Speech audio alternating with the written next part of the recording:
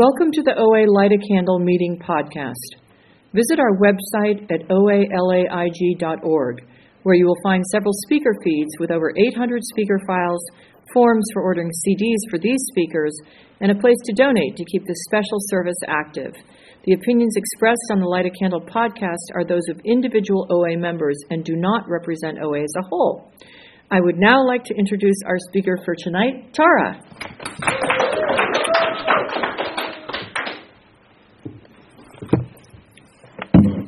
Hello, I'm Tara. I'm a compulsive overeater. Hi, Tara. I'm nervous. My friends are all here on this rainy Saturday night, and I have learned in this program that it's okay to do things when you're scared. So here I am. I've been in this program for 6 years. I have a little over 2 years of continuous abstinence. I have 6 years of abstinence minus 1 day. And I'm super, super grateful that I get to be in this program and I get to come and listen to the stories that others share and be of service. So when I'm filling in for someone else tonight, and when I got the email, I thought of my sponsor who said, just say yes, even when you don't feel like it. And it's not that I don't want to be a part of you guys and be a part of the group. It's still is a real privilege for me to tell my story and to reflect on the years I've been in program. So I have it took everything in me not to write something out and to really trust my higher power that whatever I was going to say tonight was just going to come out and it was going to be okay. But I have my phone here just in case. I have my 12 and 12 because I want for all of those that are new and for those of us who've been in program it's a wonderful time to be asked to come to this meeting and share and reflect on the 12 steps. The 12 steps have been of massive importance in my life. And like I said, I feel like it's an honor and a privilege to reflect on what's happened since I've been in program. And I'll kind of get into it, but I just, off the top of my head, what I was thinking driving here is I have raised a good portion of my children in this program. I've separated from my husband of 17 years and gotten a divorce in this program. I've applied and been accepted to grad school in this program. I've finished graduate school in this program. I've become self-supporting in this program. I've started dating after having been with one man for 20 years in this program. This program has given me a life and given me a map that I never felt I had before of how do I do this? How do I do this one big, scary, wonderful life? Because I genuinely had the feeling as a child that I couldn't even identify everyone else knew how to do this and I didn't. Somehow I didn't get the instructions. I don't know what I'm doing. Everyone else has it. And I'm seeing some people nod their heads. That's why I come back to this program, so I can see that I'm not alone. I'm not alone in those feelings. I often think, and I heard someone say in program a long time ago, that there's traumas that happen to us when we're kids. There's bad things that happen, but there's also good things that don't happen. And that really resonated with me because when I reflect on my life, I'm like, yeah, there were bad things happening, but there are also good, important moments now that I've had my own kids that I can reflect on good things that didn't happen, connections that didn't happen, family that didn't happen. And I've learned how to do those things in this program. You guys are my family. This is where I come to learn how to be in a family, how to communicate, how to live my life, and be of service. Being of service never even occurred to me. I was in survival mode when I was a kid, until I was 39 when I entered the program. I was in survival mode, making it through and using food, eating and not eating as a way of coping with my scary life. I was a super sensitive kid, smart and talented and ambitious and scared all the time. I was a bedwetter, daily bedwetter. If that doesn't, I think some of you, I've known other people in program who've had that. That's a thing when you're a kid that just is filled with shame. And it's a miracle that I can even say this in this room and on a podcast. And this is what I've learned here. I've learned massive self-compassion for who I was, how I dealt with things, how I used the food, how I used other coping strategies. That fierce self-compassion has definitely been fostered here by listening to other people share their truth, share the most vulnerable, raw, terrifying parts of themselves, and having people nod their heads and cry with us and say it's going to be okay. Okay, so I'm going to start with step 1. So it's helpful for me to read the step, and then I'll think of a story. I've been in program 6 years, so I know that there's lots of stories in here. We'll see what comes out. Okay, so step 1, we admitted we were powerless over food, that our lives had become unmanageable. So when I came into program 6 years ago, let's see, my kids are now 16 and 19, so they were 10 and 13, and I was with them in a rock climbing gym, and I was looking at the ropes, and I was actually thinking to myself, those ropes would be a good way to do this. That was suicidal ideation kind of starting to manifest into a plan, and it was really freaking scary. Because I have 2 beautiful kids that I love a lot.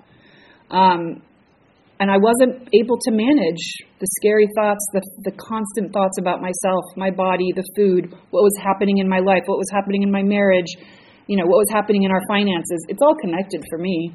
And I was not able to get out of myself enough to realize, like, I can get through this. There's a way.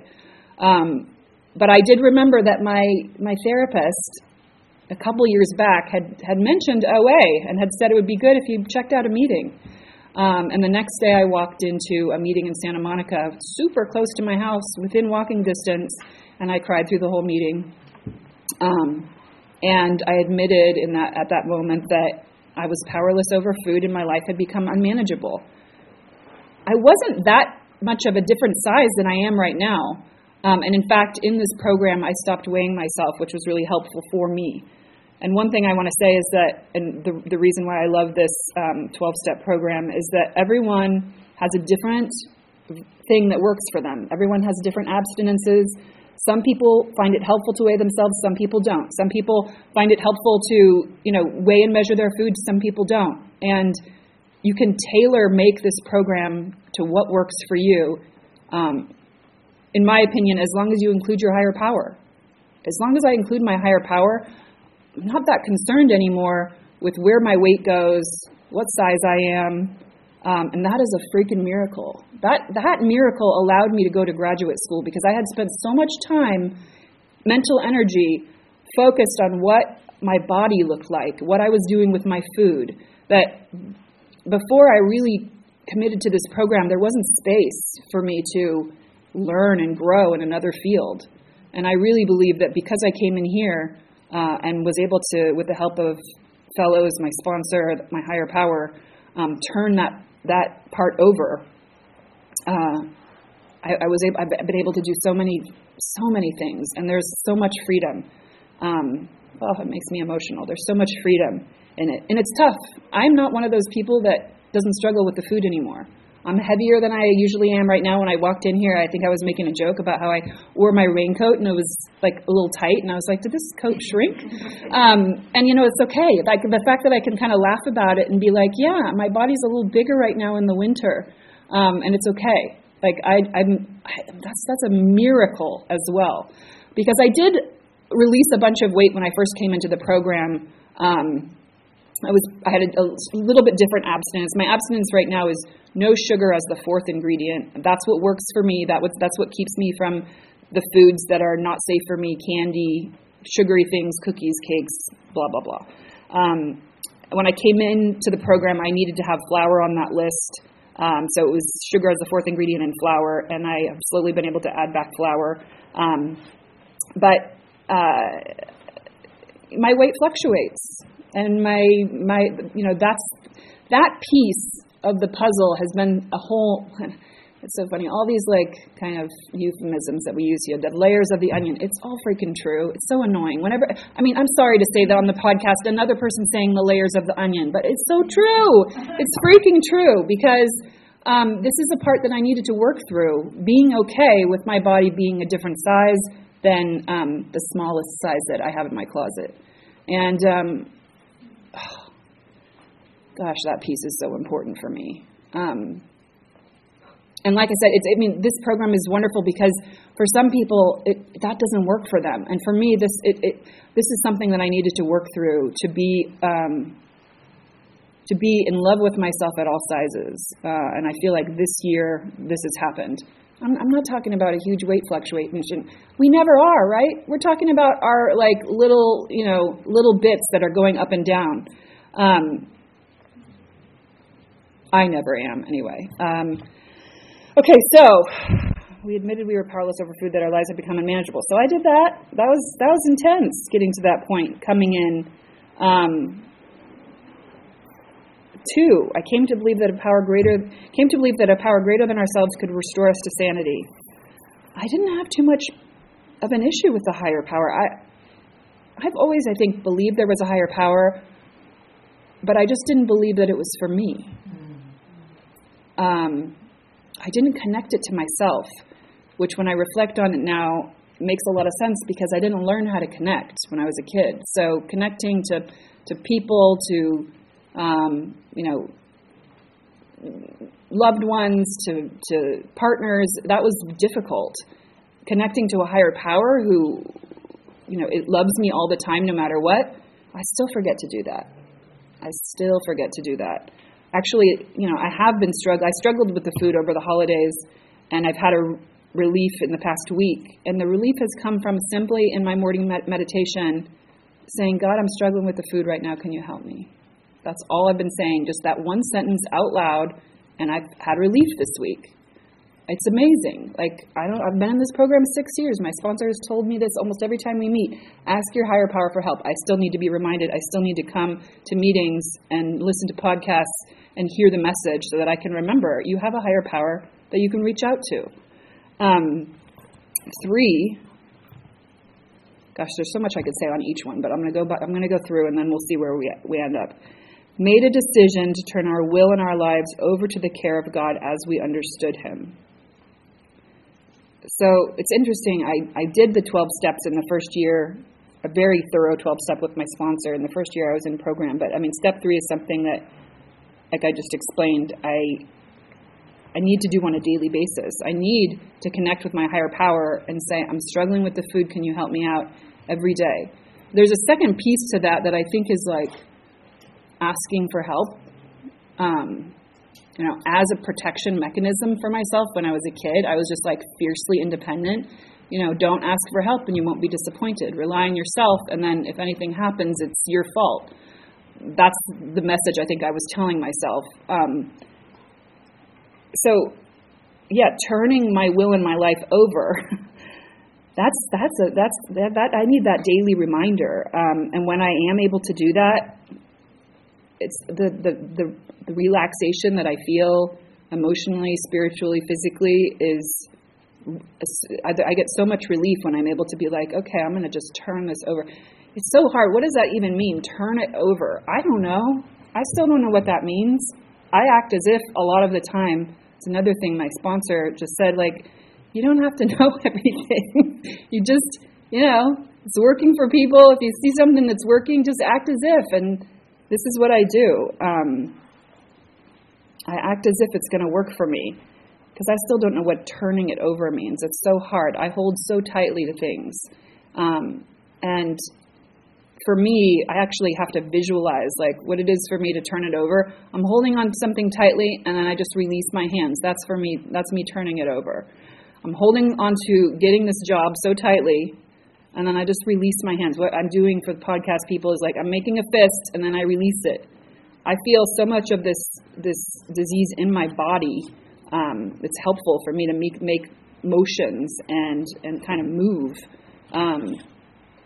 Because I can talk about nutrition. I mean, a lot of us have been there. Food, what to eat, what not to eat. I've known these things since I was a kid. I mean, when you have food issues, you know all about food. I can intellectualize it, but when I actually feel it in my body, I move my body. I think, what is my body feeling? That's where I really get the image of turning it over. 4, made a searching and fearless moral inventory of ourselves. That's a scary step. That was scary for me. Still scary. I still do a 10th step, which is kind of similar to this 4th step, almost weekly. Going through all the stuff. I'm not supposed to say the SH word on the podcast. Going through all the stuff, all the inventory of my life, of where I've hurt people, where I've been hurt. That's intense and super important to my recovery, to searching for that self-compassion through all the shame, through all the stuff. I was left alone to process a lot. My mom was a single mom. She worked 3 jobs. My dad, my parents were Haight-Ashbury hippies in San Francisco, and, they had a lot of love to give and not very many parenting skills. And so left alone to kind of process what was happening in our lives, I saw drug use, I saw death, I saw crazy stuff happening in the 80s that doesn't really happen anymore a lot. But I was left alone to process, and food was a really easy way for me to process that. Going to the pantry, stealing candy I lived in a small town, and I knew how to steal candy from the small town candy shop. All these little things. All these little, when I got older in high school, and I mind you, I think I said I was a straight A student. I was a dancer. I was top of my class. I worked for a doctor's office. I stole painkillers from the doctor's office. All these things that come out in the inventory, and I was trying to track down that doctor I worked for. It turns out he had passed, and I wrote a letter to him, and that works in the inventory. Worked for me anyway. But, those are things I hadn't thought about for years. I hadn't thought about, in my original story before program, I worked for 5 days a week for a doctor's office. That was the story. The story that I stole Vicodin from the office was not part of it. Again, one of my first jobs out of college, I went to UCLA, graduated, had a job in the entertainment industry, and they were overpaying me. And I guess this kind of goes back to step 9. So maybe I'll skip this story for step 9 because it's a good step 9 story. Actually, I'll tell it now because I have another step 9 story. So I was first of all you're doing step 4 and 5. It's terrible. It's painful. At least it was for me. I mean, I would be. Step 4, you write everything out. Step 5, over at my sponsor's house. It doesn't have to be your sponsor, but I chose to talk it through with my sponsor. Talking through my inventory and just, knot in my stomach, pain in my chest, then driving to pick up my kid from school. I mean, it was terrible. Anyone that says that doing step 4 and 5 is it's therapeutic. Yeah, it's horrible. It's painful, and it is therapeutic, and it's a necessary piece of the process of the 12 steps. I mean, they're there for a reason. And we didn't rush. We took breaks.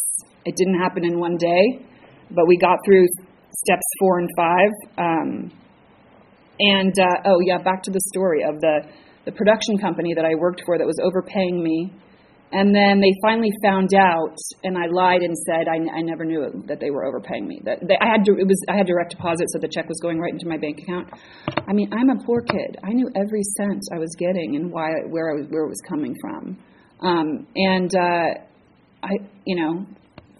20 years later, went to that production company, made my amends there, I know this is part of step 9, but also part of steps 4 and 5. Terrified in Burbank, drove from Santa Monica to Burbank, sat outside a production company and thought, what the hell am I doing?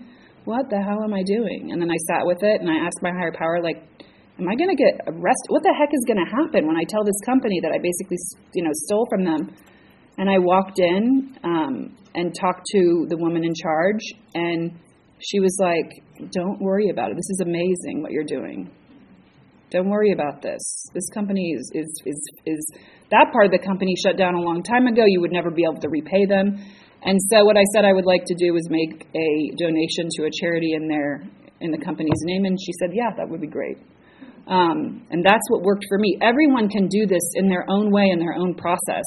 But when I sat with how I wanted to do this amends, and this is what came out. And I mean, mind you, in steps 4 and 5, I was like, there's no way I'll do this amend. This is like something that I'll write another letter or something and just burn it, and that will be my amend. When I was in steps 4 and 5, I just didn't know how to do that, how this was going to come to be. And you don't have to know. Like, this is the wonderful thing about people who've walked this path before us, and people who are walking alongside us. Like, you don't have to know. Other people don't have to know. You just have to, like, pause. The pause. Oh, I love the pause. The pause that I learned in this program. And I think growing up in kind of fight or flight in this like, I was pretty scrappy, poor kid, free hot lunch, the whole thing. But smart with good looks, so kind of got in with the good crowd. And so I knew how to kind of wiggle things. And, oh my gosh, where am I going with this story? Okay, don't know where I was going with this story, but step 4 and 5, we'll come back to it. I hope that people who do this speak know that every time I make a mistake, I'm like, oh, that just allows others to make a mistake. It's okay. And that's something that I learned in this program too. So I lost my train of thought, so whatever. I'm going to let it go. We'll get back on. But did I wrap up the production story? Yeah, I think I did. Yeah, made the donation and moved on. And I'm going to get through steps 6, 7, and 8, but also had another piece on there doing my 4th and 5th step. I have been no contact with my dad, who I said was a kind of Haight-Ashbury hippie type. What I didn't say yet is that he smokes weed every day, and I have never seen him sober. And it's interesting. Like, definitely, people who smoke weed are different from alcoholics, but the feeling that I get is that, that it just doesn't feel, it's a feeling of safety. I've never felt safe around my dad. I've never felt a connection. And it's hard because he's outside of himself in a way, a lot of the time. So I decided to, with my outside help, go no contact with him about 10 years ago. And, he came up in my 4th and 5th step, and I just thought, like, yeah, I don't see myself reconnecting, but, like, that's not necessary. And my sponsor was like, okay, we'll just pause. And I've been in, like, a 6-year pause with that. So I haven't reached out to him for 6 years until last week. So I'm going to tell that story in step 9. However, step 7 is really important. 6 and 7. 6 and 7, I felt like, when I did my step 6 and 7, we kind of slid through these steps a little bit. And now I'm doing, I can mention, I think, Drop the Rock, right? Because it's part of the OA literature. Anyway, I'm doing this, it is part of the OA literature. I'm doing a Drop the Rock study. If you haven't purchased Drop the Rock, I suggest it. It focuses on step 6 and 7 in depth, and character defects, which when I coming from a kind of perfectionistic, highly critical of myself place, the words character defects rubbed me the wrong way, because I was already critical of myself. I was already self-loathing, already had a lot of shame.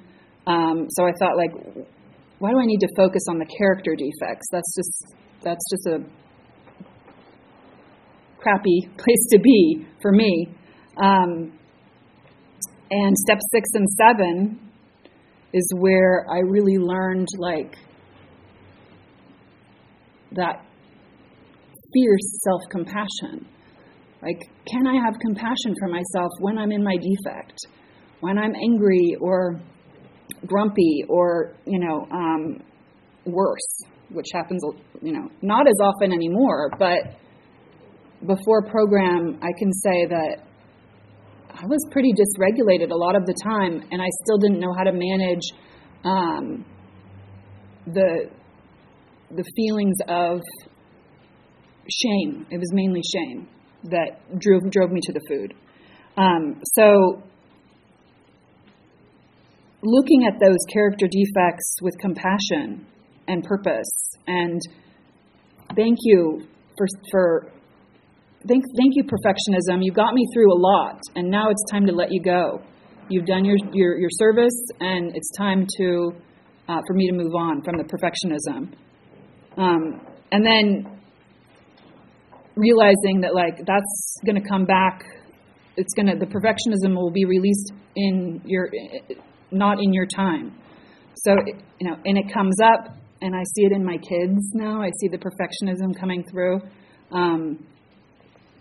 And it's really humbling. And perfectionism is I don't know, this is just my opinion. All of these things, just my opinion, just my suggestions. Perfectionism is one of the nicer character defects. One of the not nicer character defects is rage, jealousy, those kind of character defects that come up also a lot. Looking at rage, where did the rage shift from? When I wasn't raging anymore at my kids or at my now ex-husband, was I raging at other people in LA on the highway? Yeah, I do that. And it's humbling to look at character defects and ask them to be removed and then have them come up again. Okay.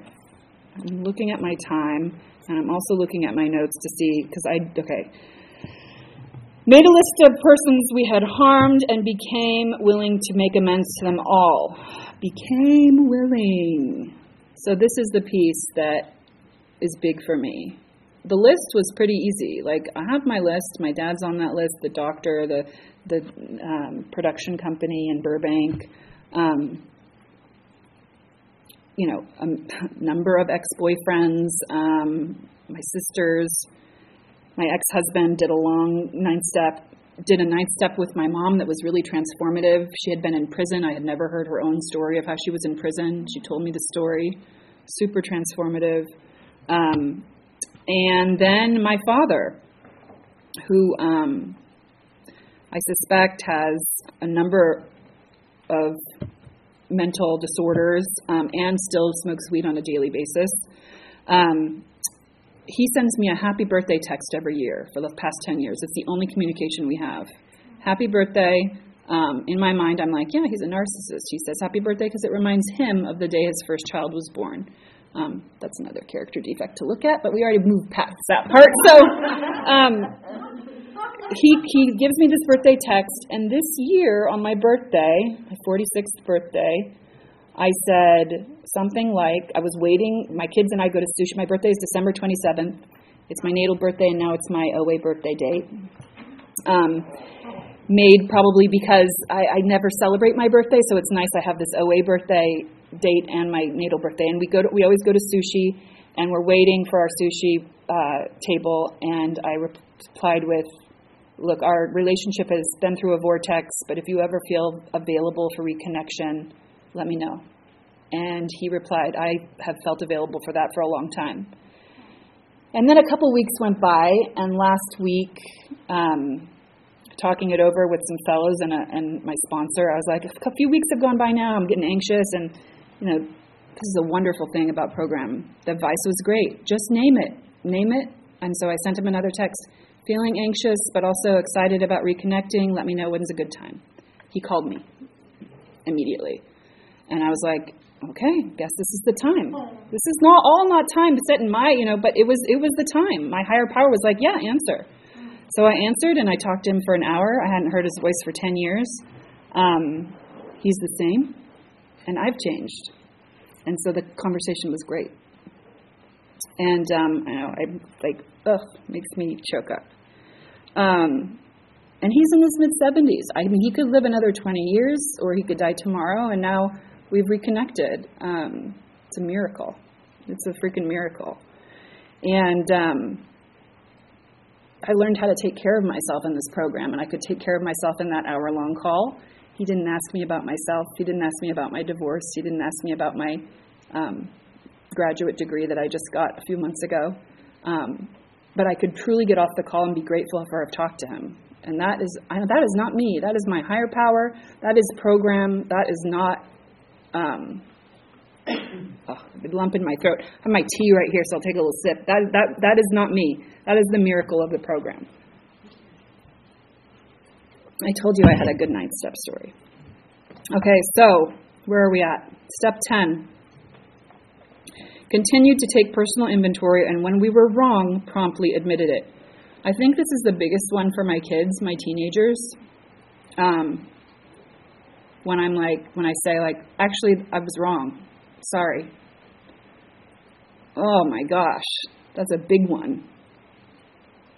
And something that they said over the holiday break is actually, we're having a conversation about this, about admitting when you're wrong and being okay with it, and how it can sometimes bring about such great conversation, and how people are really afraid to say, oh God, I was wrong there.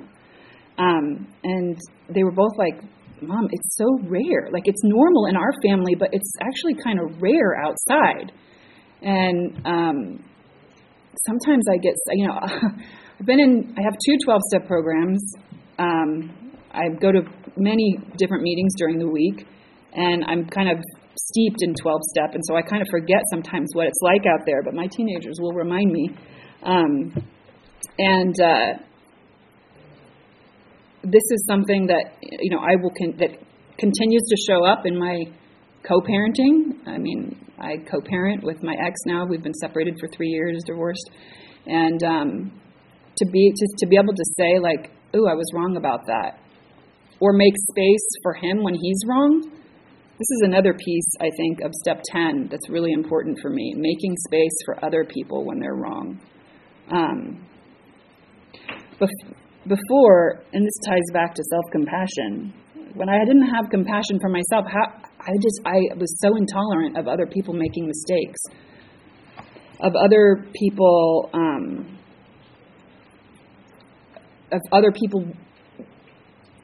being wrong. God, it used to drive me nuts when my kids would forget something. I mean, they're kids. Everybody forgets things. And I would get so, how could you forget this? It's so expensive. How could you forget this at school? And this is just something that's changed me entirely. Step 10. Whew.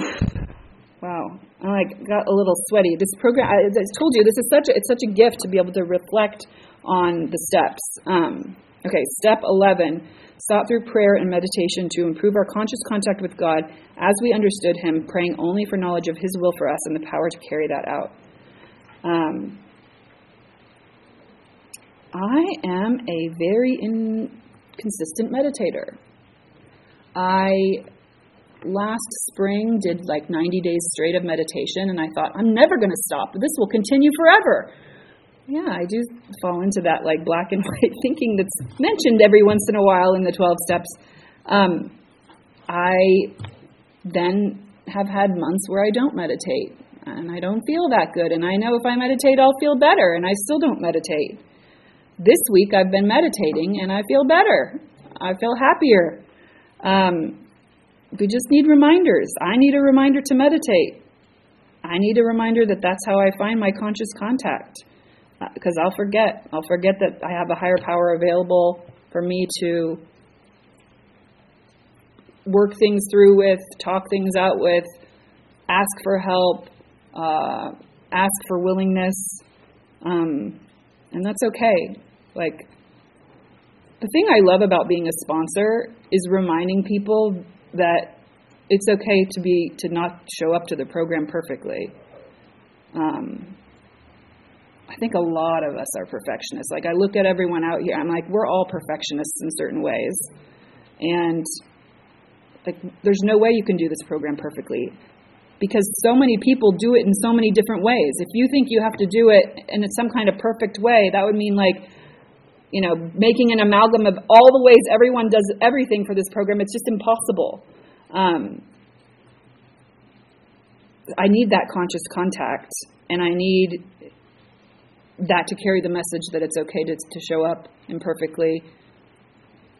I'm just thinking of all the small little flubs I did. I still can't remember what I was talking about when I went off track during this podcast, and it's okay. Like, it's imperfect, and I love myself through it. That's all this program. All right, let's do step 12. Having had a spiritual awakening as a result of these steps, we tried to carry this message to compulsive overeaters and to practice these principles in all our affairs. I think the spiritual awakening is not one thing. It's like little daily pieces that I get where I feel like that used to hurt and it hurts a little less now. That used to be difficult and it's still difficult, but I can do it. There's just these micro progressions that I get in this program that I get to notice because I see you guys doing them. I see somebody who's really struggling still showing up for meetings. I see people gain and lose weight in the program and keep coming. I see people lose partners, lose family members, and they show up and they sit in the back of the room and they cry through the whole meeting, but they're there. These are my spiritual awakenings. You guys are my spiritual awakenings. And I feel really thankful and honored that I get to carry the message, that I get to work with sponsees, that I get to have a Drop the Rock meeting with my group of women that I sponsor and that people they sponsor come, and I get to be connected in that way. I didn't mention that I have two sisters that I'm not very connected to. They're also addicts, and our relationship has definitely improved in program. I'm pretty boundaried with them. We have a relationship, which is wonderful. But the people who are my family and who I have that kinship connection with are the people in program. And this is step 12 to me. This is the family that I've built, that we've built together, that we continue to build, that will carry on after I'm gone. This is a huge, huge blessing in my life. And the 12 steps and 12 traditions, I do my best to follow and to carry them through and to bring them into the other aspects of my life. And then when I fail, I just love myself through it, and I keep coming back. So I think I will. Is it time to stop? It must be time almost. 5 minutes? Okay, let me think. What else do I want to talk about? We did the 12 steps. Ooh, yeah, that would be great. I love this group, so I would love to have questions. I love all the groups of OA, but the people here tonight in this rainy night are especially special to me. Okay, so yeah, do we have any questions? Yay, thank you. Yay. Thank you so much. Could you tell us a little bit about what your bottom was that brought you into OA? And if you could just repeat the question. Yeah, the question was, could I tell a little bit about the bottom, what the bottom was that brought me into OA? The bottom was feeling suicidal and knowing it was because my life felt super unmanageable, and a lot of that was how much time and energy, mental energy, I was spending on what I looked like, what size I wore, what my body looked like, how I compared my body to other people. Living in LA is freaking tough with that for me. And it didn't feel like there was a space for other things. It didn't feel like there was space for my husband, for my kids, for play, for joy. It was taking up so much space. And I can only think that my higher power was like, you need to go here. And I remember my therapist saying, like, you should check out OA. At the time, I actually was living in Northern California, and there wasn't a close meeting. And when I finally looked online and I saw the meeting was like a few blocks away from my house, I'm like, okay, this is ridiculous. Just go check it out. I think you might have been in that first meeting, but it's a miracle. It's a freaking miracle that I got here, and that, the bottom for us, sometimes we kind of compare ourselves to other 12-step programs, but I mean, it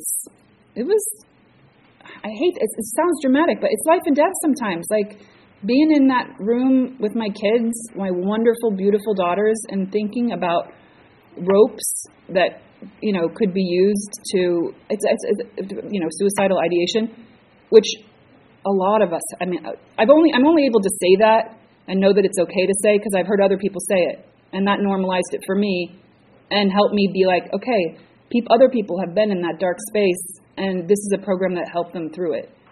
I haven't had that thought since that day. I've had dark thoughts in program, yeah, but nothing like that. And I'll keep coming back because of that, for sure. Thank you for that question. Yes. What helps you when you're in indecision? Like, you ever feel like, what am I supposed to do right now, God? Like, type of moments. Oh my gosh. I feel like I get that a lot, so I just wonder if you have anything specifically that helps you with that. The question is, what do I do with indecision?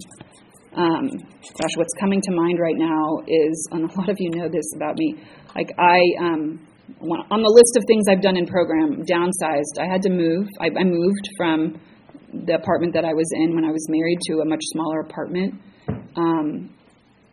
And I just didn't know how I was going to do. I was looking and looking. I wanted to find the perfect place, and then I was questioning myself, do I find the perfect place? It's not showing up. It's taking much longer than I thought.